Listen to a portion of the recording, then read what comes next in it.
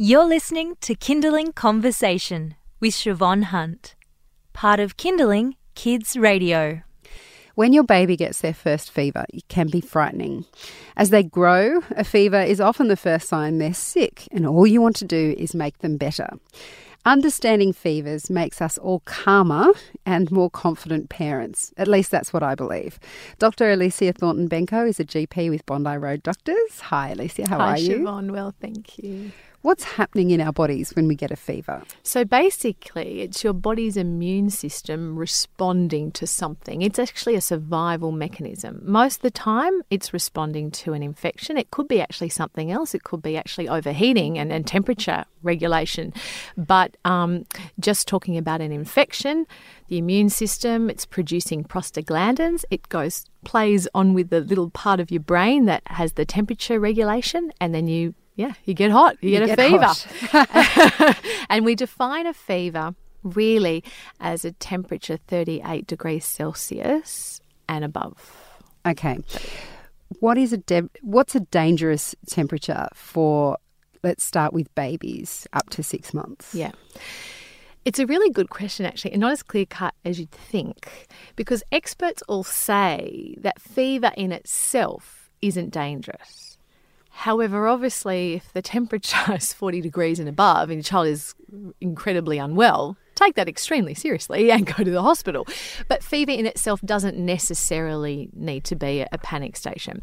However, having said that, in the first 3 to 4 months of life, if a baby has a fever of 38 or above, which isn't really a high-grade fever for anybody else, but for them it is, and unfortunately that is a trip to the emergency department, and it isn't really the most pleasant trip, but it does mean that there could be some serious underlying infection because their immune systems are more immature. So a 38 in a newborn baby could be similar to a 40 in you or I. So that's in babies. Okay, so let's move on to infants and smaller children.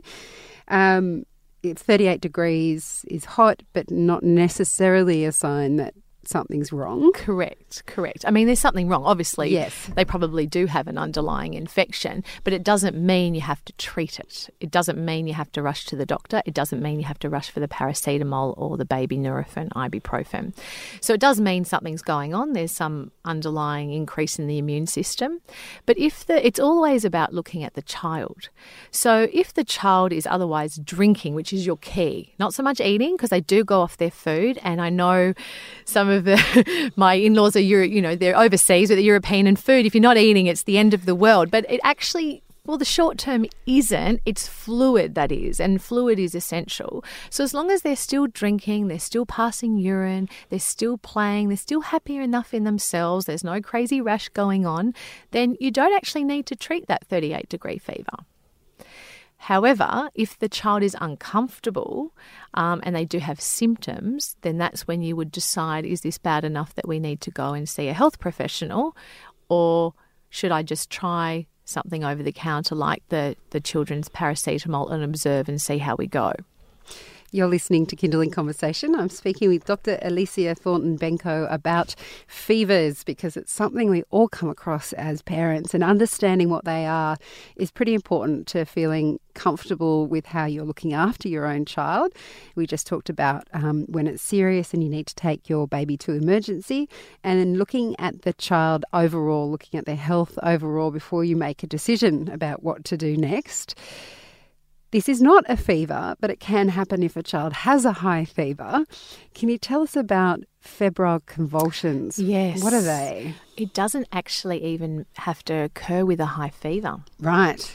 So it's basically like a fit that occurs when certain susceptible children have a fever. But it doesn't have to be a high fever. Often we think it has to be, but it doesn't have to be a high fever. It's in certain individuals that have that lower threshold to having a seizure, but it's not epilepsy.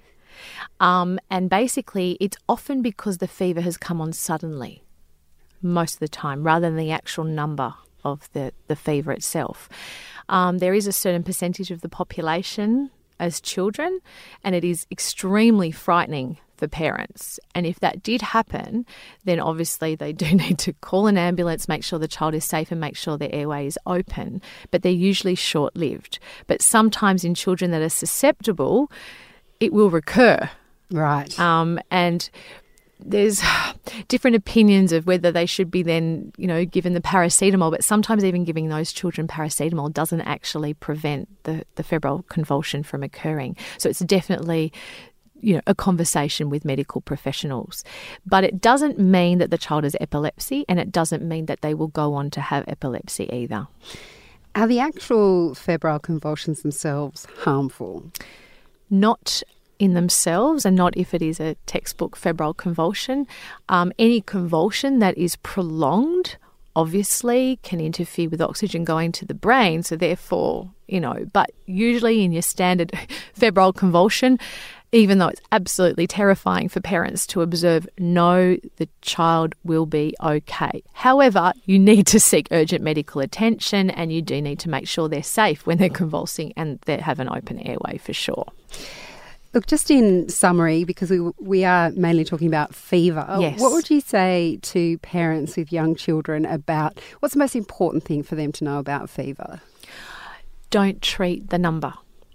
So, yes, I've said in the first 3 to 4 months we are probably treating a number, but there usually would be some other sign in that. But, yeah, in that age group, we've already discussed. For the older age group, don't treat the fever, treat the child. So if the child has a fever of 38.5, getting a bit higher, the number itself doesn't instill panic. But if that child is extremely pale, they are not looking at light, they're not wanting to move, they're not interacting, you take that extremely seriously. That would be an ambulance call, actually. And then you might have a child who's a fever of 38.7 and they're bouncing around and eating and drinking. So it's putting the pieces all together, but really ultimately looking at the child. And sometimes we feel we have to do something, so we need to give them baby Panadol or what have you, but that not necessarily is the right thing to do. So it's the symptoms and treating the child and putting it all together itself, because it is a bit of a protective mechanism. It means that the body is trying to fight the infection, and that's why the body temperature is rising. So, yeah, it's just putting the pieces together, trusting instinct and treating what you see in front of you rather than just the numbers itself. Elysia, thank you so much for your time today. You're very welcome. That's Dr. Elysia Thornton Benko. She's a GP with Bondi Road Doctors. You've been listening to a Kindling Conversation podcast. We'd like to reach as many parents as possible, and you can help us by giving us a review wherever you downloaded this episode. It means that more people can find us. I'm Siobhan Hunt. See you next time.